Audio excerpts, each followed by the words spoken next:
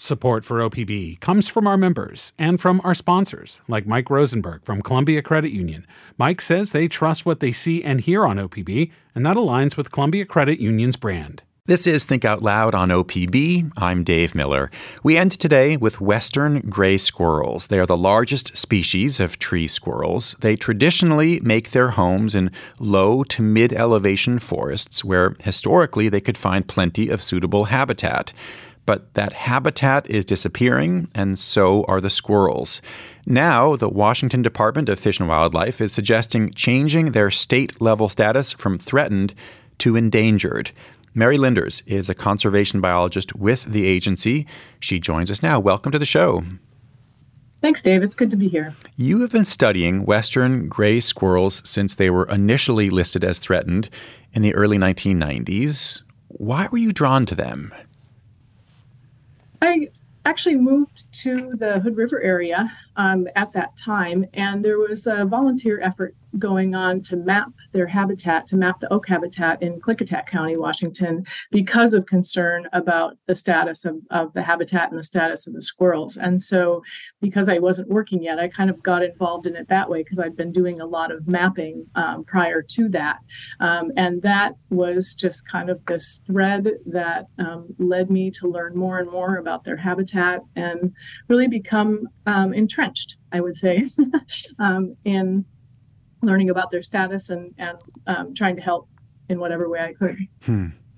We put up a picture of a western gray squirrel on our website that we got from your agency.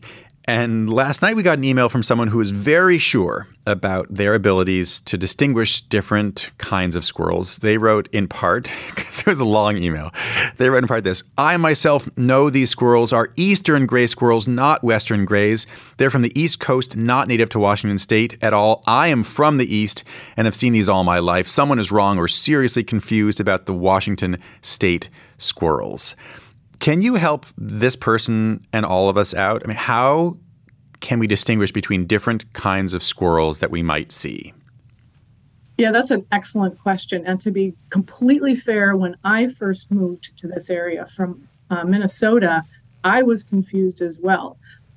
I always thought the squirrels back east looked totally gray until I had to go home and see that, in fact, they are brownish gray. And that is not what a western gray squirrel looks like. A western gray squirrel is gunmetal gray. It's about 25% larger than an eastern gray squirrel. Its tail, as you can see from that picture, if you get a look at it, is the same volume as the body. It has very long ears and very long feet. So those are all things that distinguish it from an eastern gray squirrel. Both species do have a whitish belly, but the eastern gray squirrel does have a brownish wash all through the face and down the back and through the tail. Are people in Washington or in Oregon likely to see western gray squirrels digging in their gardens or just, going down the street in urban areas? Not in most places. Eastern gray squirrels have been introduced not only to the western United States, but in places throughout the world, and they've been very successful as an invasive species. So that is a species you're likely to see in a lot of urban areas. There are some places where western gray squirrels have done okay in urban areas, definitely down in California and perhaps some of the areas in southern Oregon. You may find them in some of the cities as well, but it's select locations, especially in Washington. It's very rare to see them in urban areas at all. Can you give us a sense for their lives, their lifestyles? I mean, their nests and habits? Yeah, they are, as you mentioned, a tree squirrel. And so they use what I consider to be a transitional forest type between oak woodlands and conifer woodlands. And they really like large seeded tree species like oak, like pine. Down in southern Oregon, you actually get a whole diversity of large seeded species. Up in Washington, we're kind of limited mostly to oak, maple, ponderosa pine and Doug fir are most of the trees that they use up here. They use those trees not only as a source of seeds, but also for nesting. They use them for escape cover from predators. They also have feed a lot on hypogeous fungi or truffles that are associated with the roots of these trees, but that grow underneath the ground. So their whole world really revolves around the future of these, fairly large trees. Small trees don't produce the seed that they need, or the good nest locations that they need to persist. So what are the hallmarks of prime habitat? I mean, if you were walking around, what would you look out for? Let's say you weren't even seeing squirrels, but how would you know this was a place where they might be? Great question. I would be looking for a relatively open understory, so not dense shrubby or lots of small trees, because those are all places where predators can hide. I would have thought that's where the squirrels could hide. Well, that's a good thought, but there's also bobcats, coyotes, all kinds of other things that might be hiding in there. So, like I said, they're a tree squirrel, so they will move through the trees, but they will also run along the ground, both in order to cache seeds and also to look for those truffles that I mentioned earlier. So they need to be able to see around them and get to a tree for safety in their environment. So as I mentioned, they also need large trees. Those trees need to be clustered so that they provide protection to the nest. If the nests are really exposed, that leaves them open to predation by owls and by forest birds, forest hawks. They need those trees to produce a lot of seed. If the trees are too dense, then the seed production is the first thing a tree is going to give up when it's stressed under those conditions. So we're looking for this kind of patchy environment where there's gaps in the canopy, but also clusters of trees and an open understory. I imagine squirrels are not crazy about a century of fire suppression in the western U.S.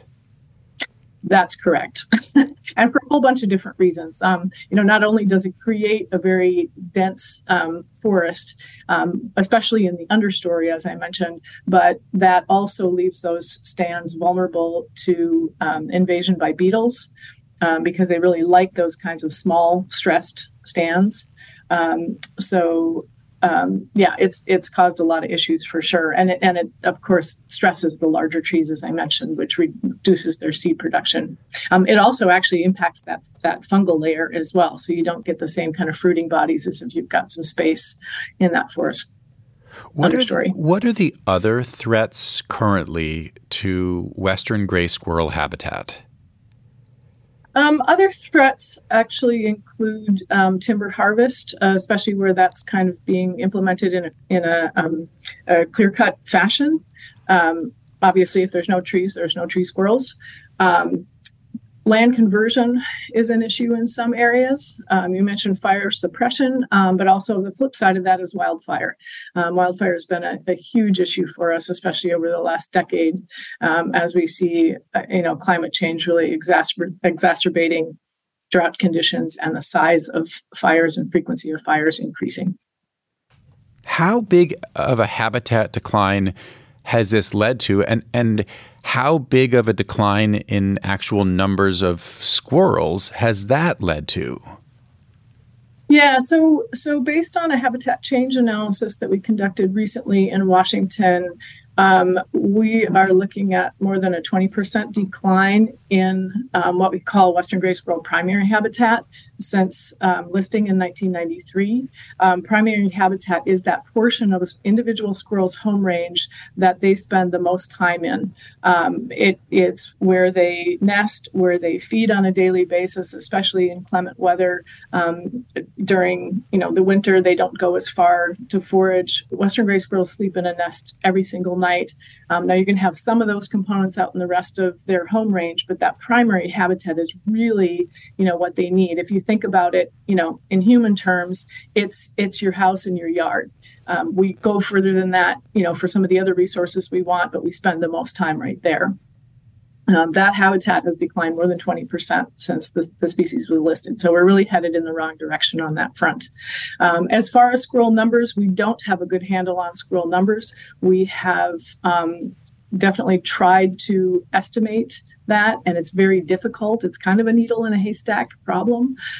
So they're covering a pretty large area of the state, but with very low numbers. So the opportunity that we used, or the option we used instead, was to conduct occupancy surveys. So we get an indication of how much of that habitat that we feel appears to provide the right resources do we actually have squirrels occupying.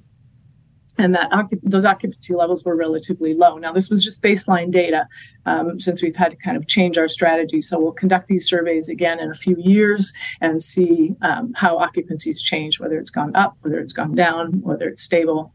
But it will take some time before we can actually establish trend in the population itself. What we did see from those surveys, though, that were conducted only in the very core parts of the species range, is that even in those really important areas, the distribution is spotty and fragmented across that. If you're just tuning in, we're talking right now about western gray squirrels. Mary Linders is our guest, a conservation biologist with the Washington Department of Fish and Wildlife. The agency is suggesting changing the state-level status of these squirrels from threatened to endangered. What would that, as it's called, uplisting, a more serious level of listing, what would it actually mean? What would it lead to?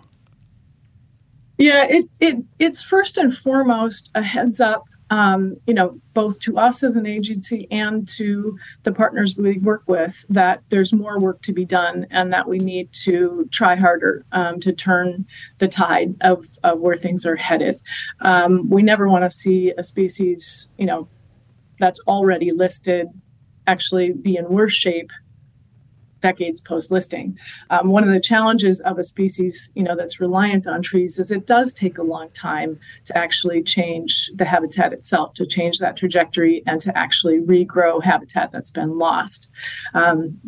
So we'll certainly be looking to work with a lot of different partners, try to increase our level of outreach, hopefully try to create some incentive programs where we can work with private landowners to, do good things for the habitat on their land, perhaps some of this kind of what we call bottom-up cutting that might mimic fire better, so getting rid of a lot of those smaller trees that might be actually hazardous for squirrels and be suppressing the growth of larger trees.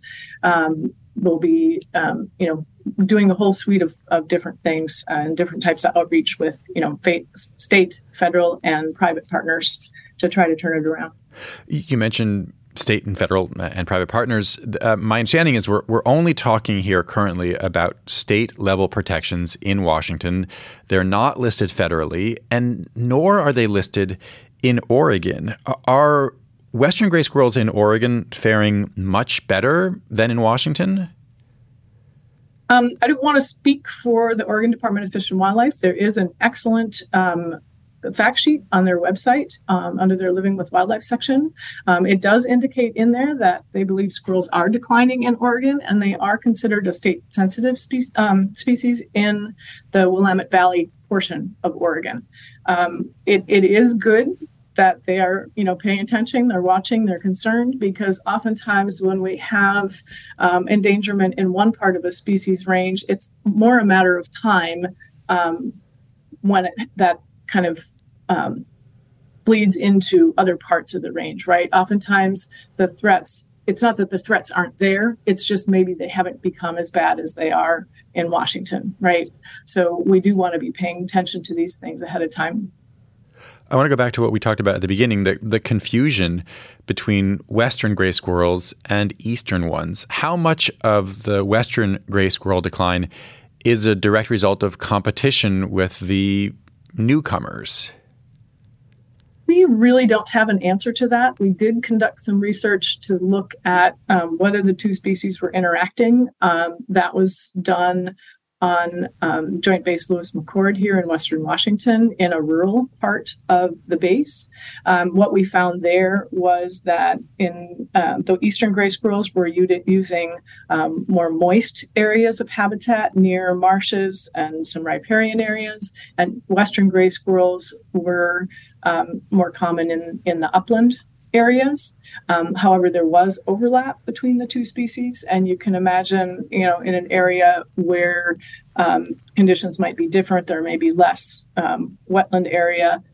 Obviously, eastern gray squirrels are all over cities, all over all kinds of things, and they do well around people. So they have a lot of supplementary food sources and are maybe a little less sensitive to that human presence than western gray squirrels are. So in some landscapes, there actually may be some competition. We didn't detect it in any major meaningful way in that particular environment. Those results were kind of similar to a study done many years ago down in California, also in a rural area, that showed the species kind of partitioning out a little bit. So, and that is a common thing species do. It doesn't pay to be in direct competition with another species if you can find ways to avoid it. What's it been like for you personally to witness the decline of a species that you've devoted, at this point, something like 3 decades of your career to? Yeah, it's really difficult, Even when I started, I mentioned that I was mapping the habitat in Klickitat County, and when I went to actually ground truth that work, there were many times where I would arrive on a site and behind the loggers and the logging activities, and so it was like, oh, I can't tell whether I did a good job of mapping this because it's gone, right? And that was really hard all the way back then. And to see that we have been, not as successful as we want to be in kind of shifting that trajectory is difficult. And certainly watching the scale of the wildfires in the North Cascades, that should be frightening to anybody.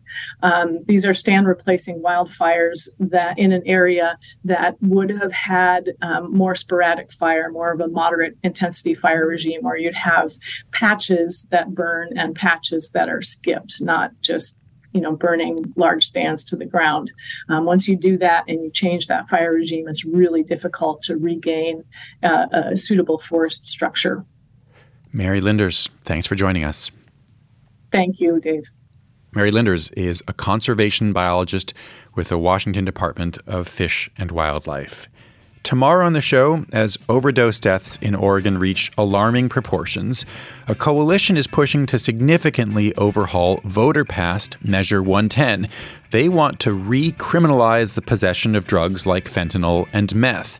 We'll hear from one of the members of the coalition, the former director of the Oregon Department of Corrections. Our production staff includes Elizabeth Castillo, Rolly Hernandez, Gemma DiCarlo, senior producer Allison Frost, and managing producer Shiraz Sadiq. Nalene Silva engineers the show. Our technical director is Stephen Cray, and our executive producer is Sage Van Wing. If you don't want to miss any of our shows, you can listen on NPR's app, on Apple Podcasts, or wherever you like to get your podcasts. Our nightly rebroadcast is at 8 p.m. Thanks very much for tuning in to Think Out Loud on OPB and KLCC. I'm Dave Miller. We'll be back tomorrow.